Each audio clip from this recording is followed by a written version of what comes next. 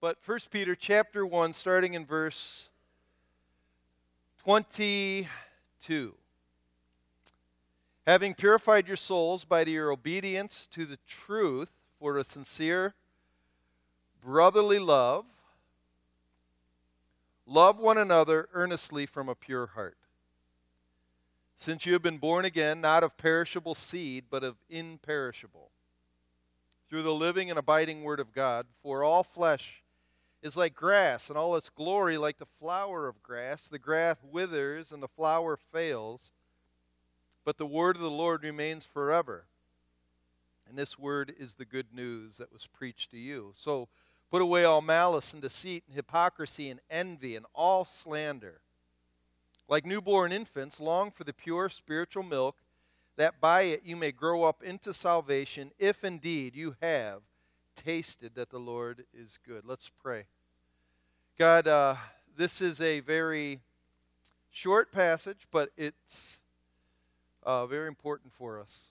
And I pray that, God, you'd give us eyes, as we just sang, to see, and that you give us hearts that want to do what we read on this page. Thank you, God, that you have been kind enough to send us your word, and even kinder to give us your Holy Spirit, who helps us and moves us to want to do your word. We thank you, God. In Christ's name we pray. Amen. You may be seated. It's positive, yeah. Yep, you may be seated. Please stand. No, I'm kidding. My wife and I, the second year of our marriage, we went to, I'm sure many of you know, we went to Russia for 1 year to teach the Bible in public schools. They invited a group of American Christians to come to teach a curriculum called Christian Ethics and Morality. The objective was to teach the moral teachings of Christ to the teachers so they could help the students live morally, because atheism destroyed the moral foundation in Russia, so they invited Christians to come over. Now, when we went, they told us as a team, we went with a team of 6 people. We were planted in a city, and we'd go to different public schools. And they said, be very careful how you do this, because really Russia, the country, doesn't mind you coming teaching classes, but they don't want you to proselytize. Proselytizing means they don't want you to try to win converts. A convert is somebody who has left their faith and taken yours and taken your lifestyle. So they said, be very careful. And so we don't want you really trying to persuade through argument. We don't really want you to plant any churches. And most of all, we don't want any Americans baptizing Russians. But we do want you to teach Christian ethics and morality. Now, there's a problem with that, because Christianity, by its nature, claims to be truth.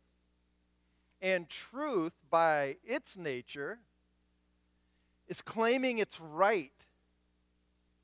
And you are wrong if you disagree with it. And so throughout the year, we would teach the Bible. People would raise their hand, and they're saying, well, what you're saying is true, then what I believe is not true. Is that true? And so they told us not to persuade, but we said, well, yeah, we believe we have the truth. And so over the course of the year, we were able to see many people abandon their atheism and adopt Christianity. We were able to see people wanting to come to our apartment to study the Bible more, to come Sundays, to join our little church.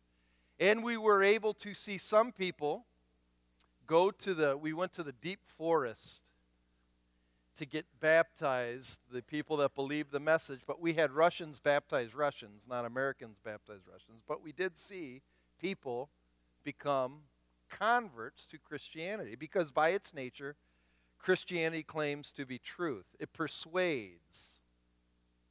It asks you to believe. And ultimately, it asks you to belong to this organization, this body called the church. Christianity is designed to convert. There's some belief system that, it's all just about dialoguing. Let's have an interesting conversation. And that's a big new word now. Let's have conversation. We need to have more conversation. What that means really doesn't mean what they're trying to make it mean. Actually, if somebody says, we need to have a conversation, what they're saying is, I need to persuade you. Really, we're in this business of persuasion. And Christianity claims to be truth, and if it claims to be truth, and you have something that disagrees, either you convert or reject. It's just the way it is.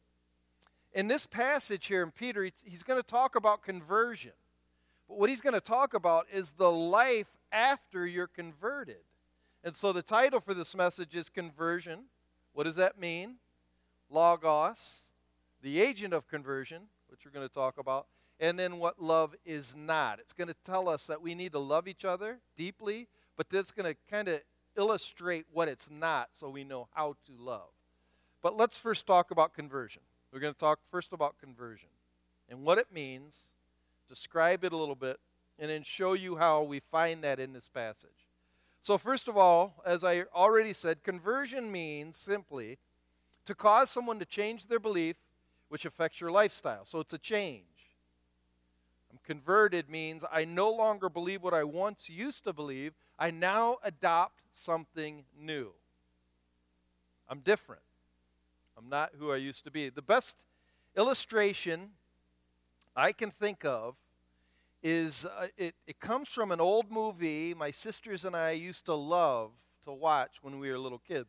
I don't like to watch it anymore because I'm an adult and it kind of irritates me. But as a little kid, I loved this movie. And you'll understand it in a second. We'd put on our pajamas. We'd throw big pillows out. We'd watch it because it would usually be on TV about 7 o'clock until 10 o'clock at night. So one time my parents let us stay up late. And this movie is about this inventor named Caractacus Potts.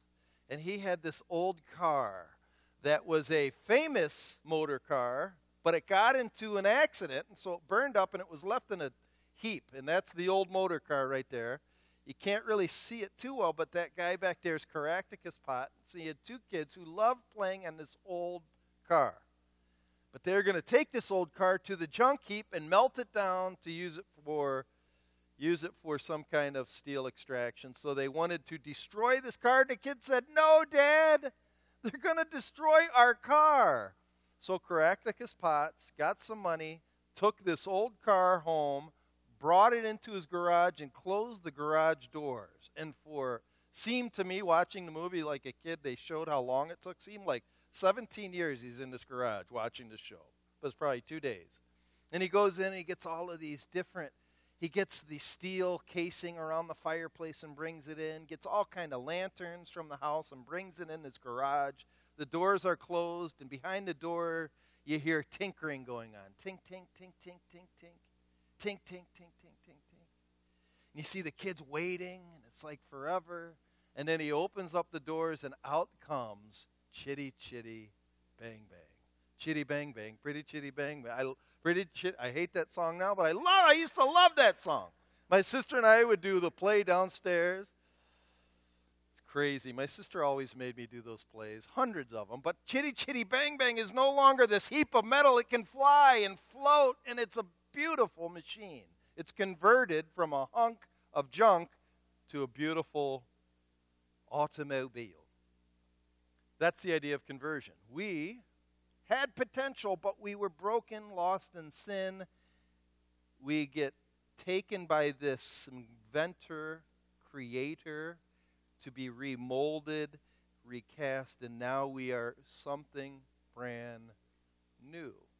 One other thing I'd say about Christian conversion is we only believe there's one person who does the converting, and that's Jesus. He is the way. He is the way, not a way. We believe he is the way, the only Savior of the world. And once he converts you, he wants your full allegiance and devotion. Some people want to present Jesus as a possibility, a great idea. We present him as the only possibility, the only great idea. I think that's why people don't like Christianity, because we do sound arrogant when we make statements of truth claims that we have the only truth, we have the only Savior. Sounds rather arrogant to a Muslim, to a Hindu, to a Buddhist, to an atheist. But it's not arrogant in this sense. Arrogance is if what you're saying is not true or exaggerated, but we are saying when Jesus claims to be God and he made everybody and all of us live and move and have our being in him, that's not arrogant. That is what is. That's why it's not arrogant. But it sounds arrogant. And so in this section, Peter's going to talk about conversion, what it looks like, how we got there, and then what it looks like. And it's not going to be hard. He's actually, Peter's interesting. When you study Peter, he's not as systematic as Paul is. He's more sporadic in his ideas, but they all, when you let them digest, they all are very clear. So I'm going to call this basic Petrine doctrine. And I use this because a lot of people say Petrine doctrine is the lineage of the popes all the way back to Peter, but I'm saying no, basic Petrine doctrine is conversion. How to become a follower of Jesus. How to make him the only way, the only truth, and the only life. So what the Petrine doctrine does with conversion is he tells us the before life, which we studied a little bit last week. Look at starting in verse 17.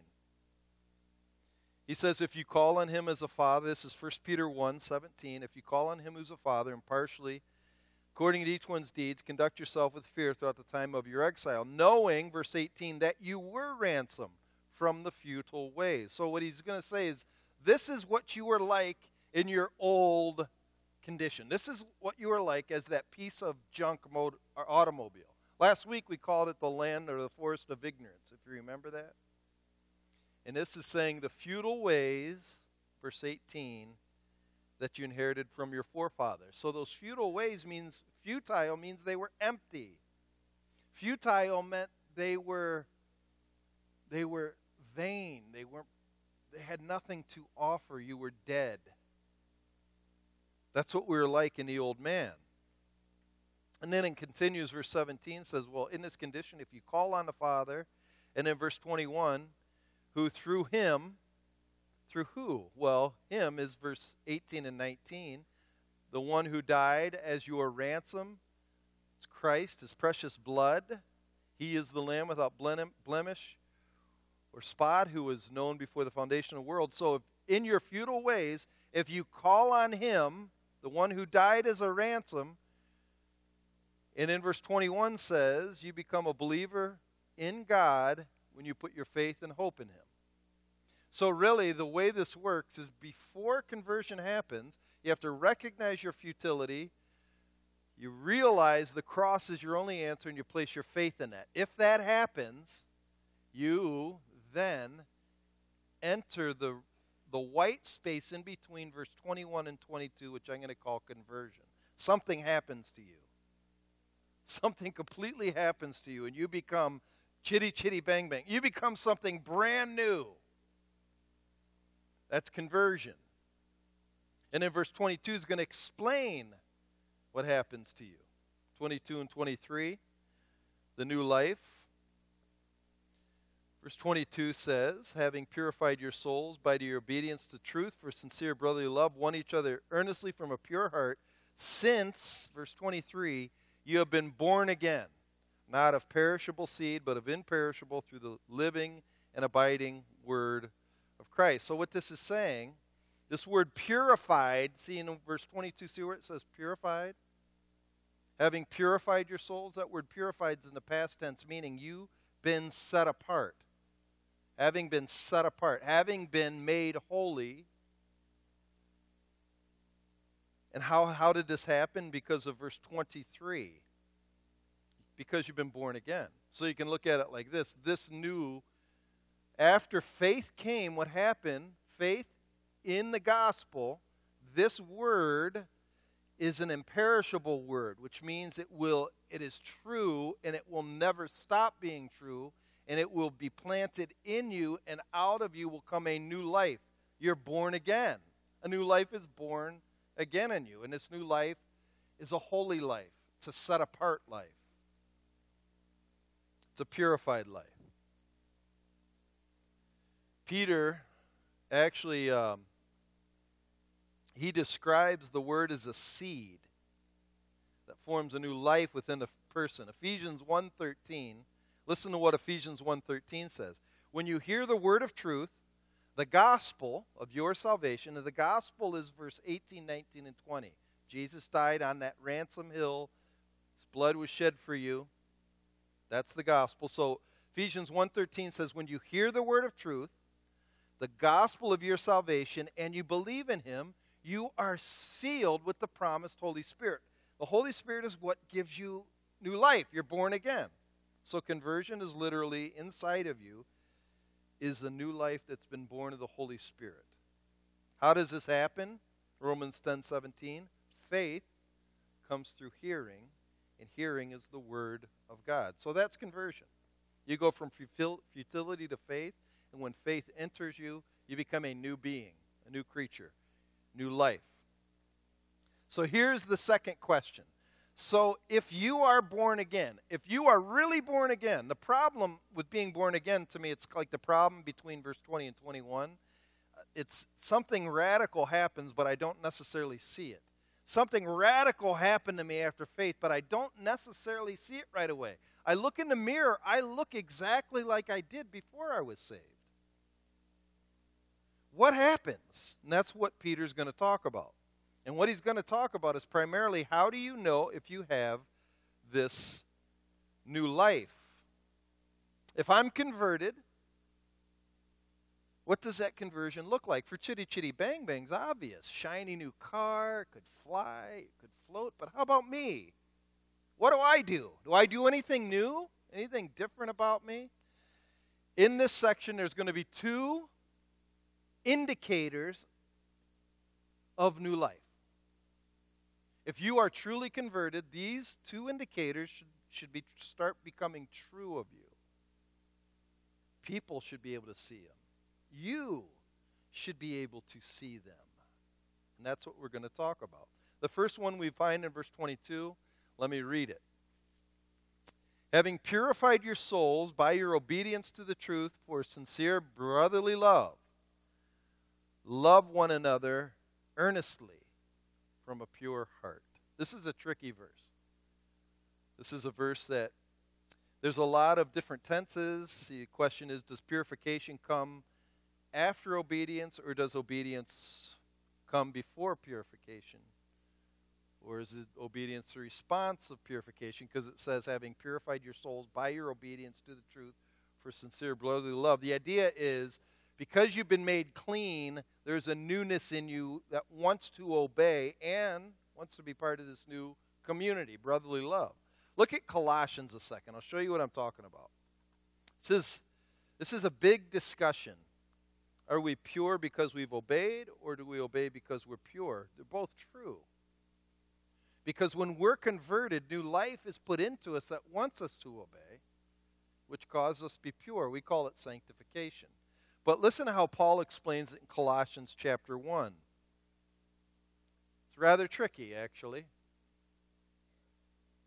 Colossians 1, verse 29. He's explaining how he preaches to bring maturity to the church and how he works to do that. In verse 29 of Colossians 1, for this I toil. He wants to bring everybody mature in Christ. So for this I toil, struggling with all his energy that he powerfully works within me. So Paul is saying, I am working my tail off for the church, but he's working in me so I can work my tail off. So actually, his power is what's causing me to work my tail off. They work hand in hand. So this purification from obedience to the truth is, now I have been made new.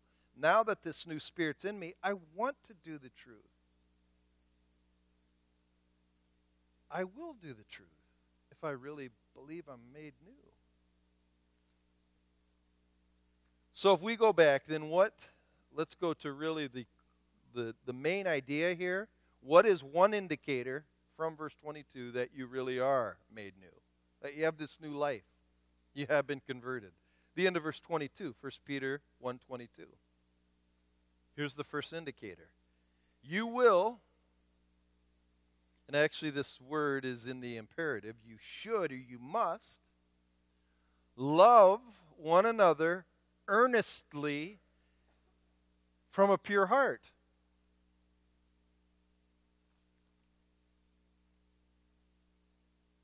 If all of the past work is actually true, I've been converted, the natural result is that you will love each other earnestly from the heart in the present. You will love people. The NIV calls it love each other deeply from the heart. So I'm going to call this deep love, where you will love deep. The Greek word earnestly actually in other versions means to be fervent, hot. So if we stop on this a second, this whole idea of loving deeply, what does it look like?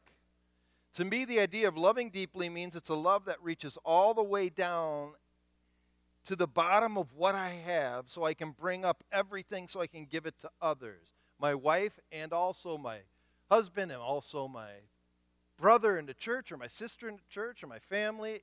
I start loving people deeply. It's a love that reaches down. Think of it like this. I like to think of things in the opposite, and it helps clarify. Deep love is not shallow. Shallow love stops at the first sign of difficulty. Deep love has abundance, so much abundance that it will cover a multitude of sins. Do you realize human love, when somebody offends me, I write them off. I'm done. I have little tolerance for people. I hear this all the time, even in the church. And we get kind of proud of it. I'm the kind of person, if you wrong me, I will never forget it. That's not deep love. That's shallow. That's easy. As if I'm very strong because I can judge so quickly. Wow, aren't you a strong person? That's not love. 70 times 7?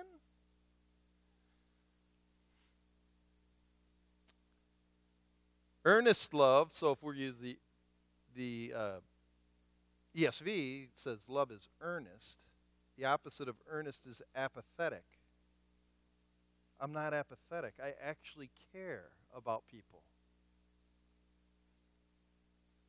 It joins in with others in their joys and their sorrows.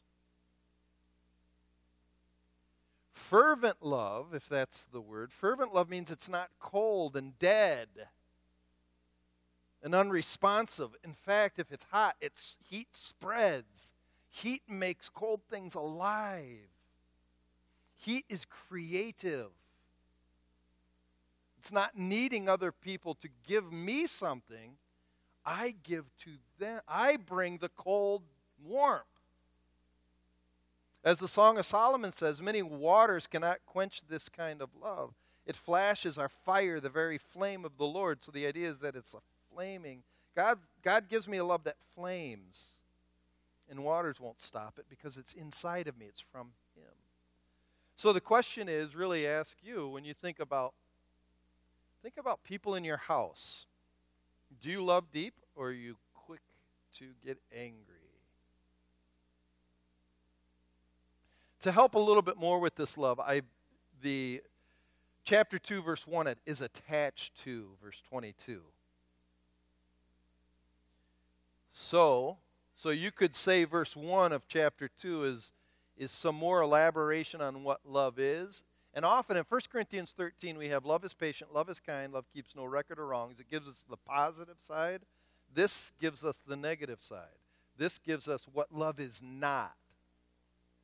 So these qualities, if you say you love somebody, you shouldn't have these qualities in verse 1. Let's just kind of think we need to define them and just think on them.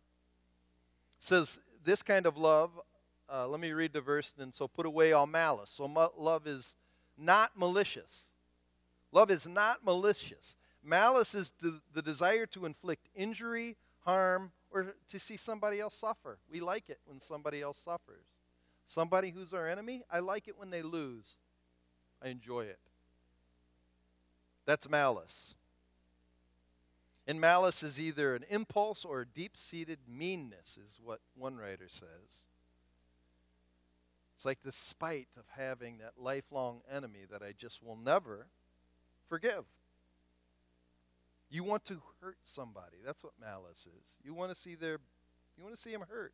One writer calls malice, I love this phrase, congealed anger. It sits there in your belly and it colors the way you see everybody else. Malice is how, here I'll just give you a perfect image of what malice is. If you've ever watched The View and have somebody say, "What do you think of Donald Trump?" you'll see malice across their face. It's weird. I'm not making a political statement, but I can say 3 of those ladies, if you say Donald Trump, instantly their lips curl. I want him to hurt. Some of you, if I say President Obama, your lips curl. Your eyes go like that. You want him to hurt. That's malice.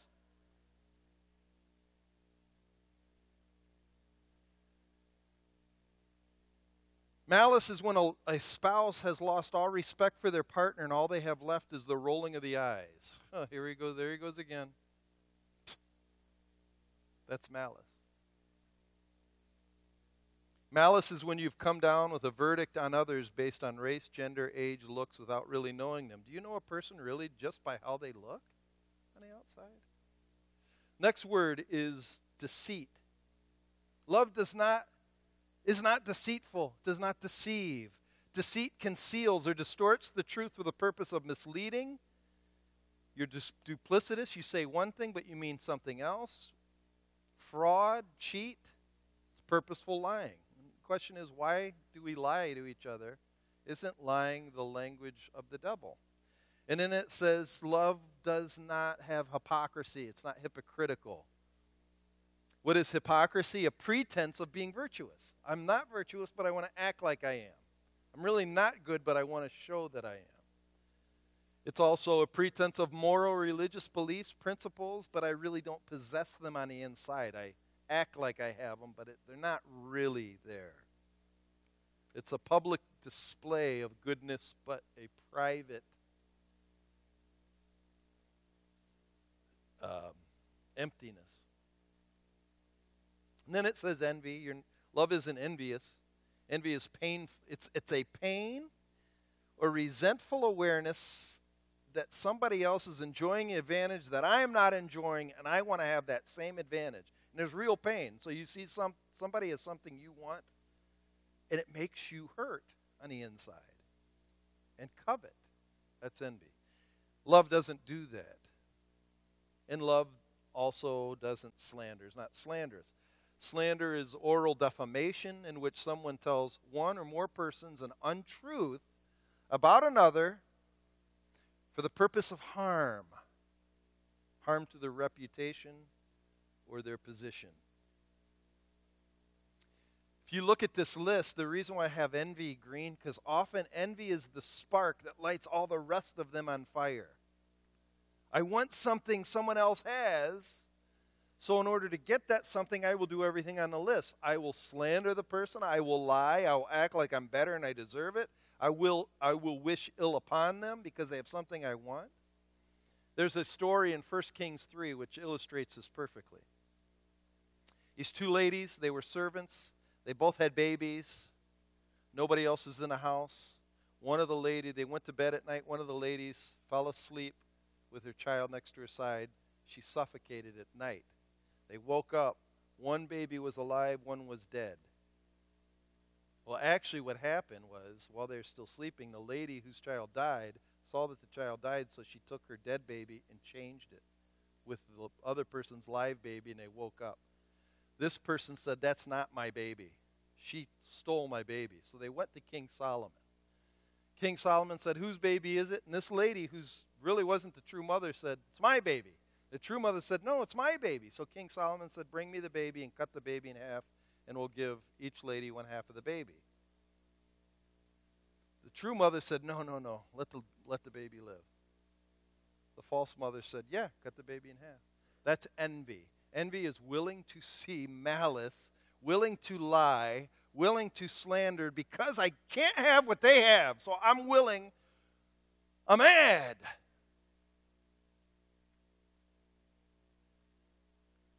Deep love will stop the very first sign of envy in my heart. It will stop it. Stop it in its tracks. And you know what place is no place for envy? The church. We should never envy how somebody in our church dresses, where they live, what kind of car they drive, if they get to lead or teach a class, if they get to preach, or who wins the Awana Grand Prix. If we really are converted, if we really are born again, if we really are changed on the inside, I mean really changed, like Chitty Chitty Bang Bang, we will love deeply. Second thing, we find it in verse 2, you will, if you are converted, you will desire the Logos, the Word, both Christ as the Word, but His written accounts that He has given us. That's what Logos means, the Word. Listen to verse 2. Like newborn infants, long for the pure spiritual milk, that by it you may grow up into salvation, if indeed you've tasted that the Lord is good. Meaning, if you've tasted and you know that God is who He is, that He's true, you will want more of what has given you sight, which is His Word. Like a newborn baby, you will want God's Word. This isn't necessarily in verse 2 saying you are a newborn baby. What it's a metaphor. It's a metaphor basically comparing you, or it's a simile, saying you will be like a baby, a hungry baby. You'll want food. I want more of this because it's given me life. I want more of what's given me life. In verse 23, we already said how the Word is really the origin of my new life. Verse 23, since you've been born again, how? Not a perishable seed, that means human effort, but of imperishable. What's the imperishable? The living and abiding Word of God. So this Word has given me new life, and it's imperishable. It means Jesus said it will never fade away.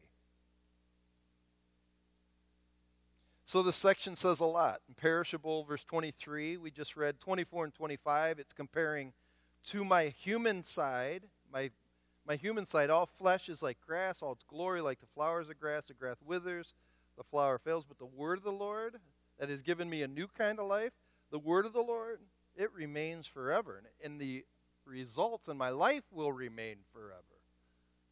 What is produced out of the Word, the promises, and then I follow them by faith, will last forever. And it also says this Word is the good news that was preached to you. So it's imperishable. It's good, meaning it's going to bless you.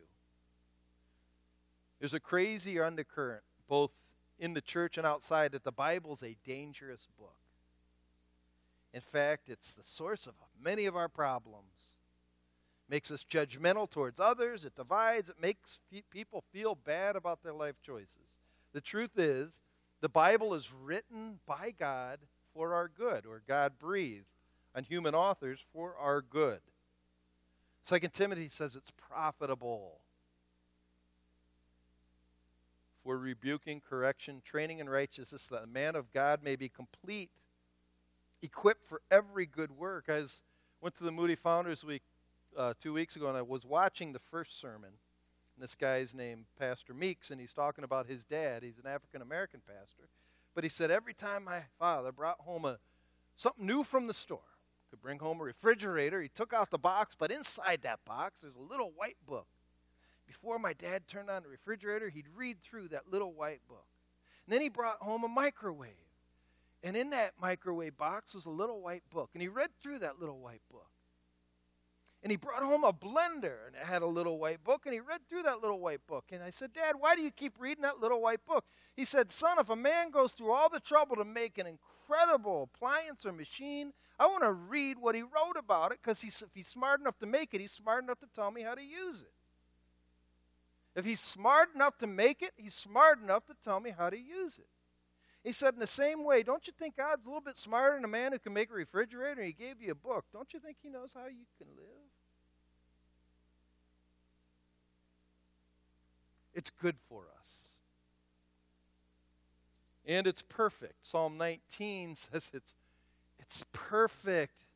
It's perfect in the sense it grows us to make us more like Him. That's why as newborn baby, I should want this spiritual milk so I can grow up into salvation. That's being conformed in the image of Christ. So you could ask it like this. Here's how we can ask it. If the Word of God is the source that gave birth to the imperishable life, the eternal life, the life that will last forever, if it is good and profitable and perfect, why do we stop living off of it? Seriously, if it is a fact that people do research that most Christians do not have a regular practice of feeding off the Word. You could say we have bad spiritual nutrition. Why? And singing a song from a Christian radio is not enough. It's just like, it's like eating, all you're eating is strawberry shortcake all the time. You need some meat. I read something fascinating this past week. I want you to listen. This is fascinating. Imagine that 100 people are prescribed a drug. Consider what happens next, according to research. 1/3 of them won't fill their prescription. Half of the remaining 67 will fill it, but won't take the medication correctly. They'll miss doses. They'll quit taking it early. They might not even take it at all. Physicians, pharmacists, and psychologists alike are all befuddled. Why won't sick people take their medication? What's wrong with them, they wonder. Don't they want to get better? One psychologist believes people don't take their pills because they don't feel like they deserve to be well. They don't take their pills because they like to punish themselves. They hate themselves, is what one psychologist says. I don't buy that explanation. I think it's just the opposite. What I find in Scripture is that we think too highly of ourselves. And I think we don't take the pills because we don't actually believe we need them. We will be better off without them. We can make it on our own willpower and get better. I think there's also some who are just plain lazy. That's why they don't take the pills. That's why they don't read the Word of God. And I think the same reality of I don't need it is behind our lack of desire for this Word. Why won't people who are born again continue to drink from the well that brought them life? Because we don't think we really need it. And we make excuses. I've read it before. It doesn't do much for me. It's just a book. It's just a book. You know, first of all, do you believe that this is God's book, that He really did breathe it? It says it's like milk, good milk that makes us better. If I really believe that, if I really believe what this Word says, I will do it. It's called faith. If the doctor tells me I have cancer or dementia and to stay in good health I need to keep taking my pills, I would be a fool to look at my medication and say, I've already taken a few pills before. I know how to do that. Or every time I take the pill, I don't feel anything right away. It's just a tiny capsule. What can it possibly do for me? Go off your meds and you will see. Why do you think so many Christians are shallow at love towards others, or get angry easy and lie and slander and have malice? They haven't been taking their pills.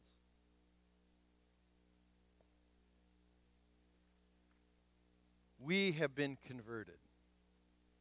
That's God's whole intention, is to form us into the likeness of His Son, because the end goal of conversion is what we read in verse 5 through 9. Here's why we're converted.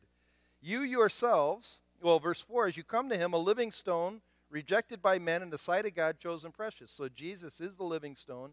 You yourselves, like living stones, are being built up as a spiritual house to be a holy priesthood, to offer spiritual sacrifices, acceptable to God through Jesus Christ. For in Scripture, behold, I'm laying a stone, and we're building on this stone.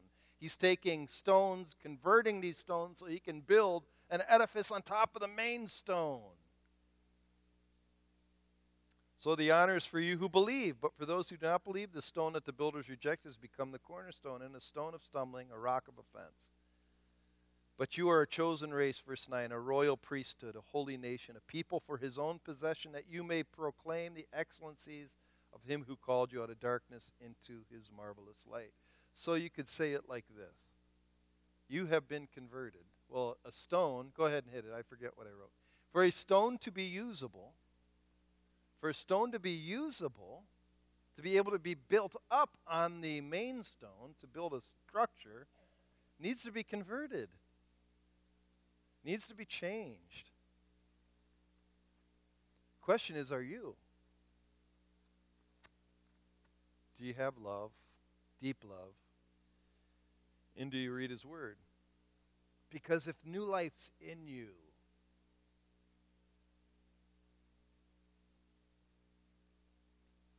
let's pray.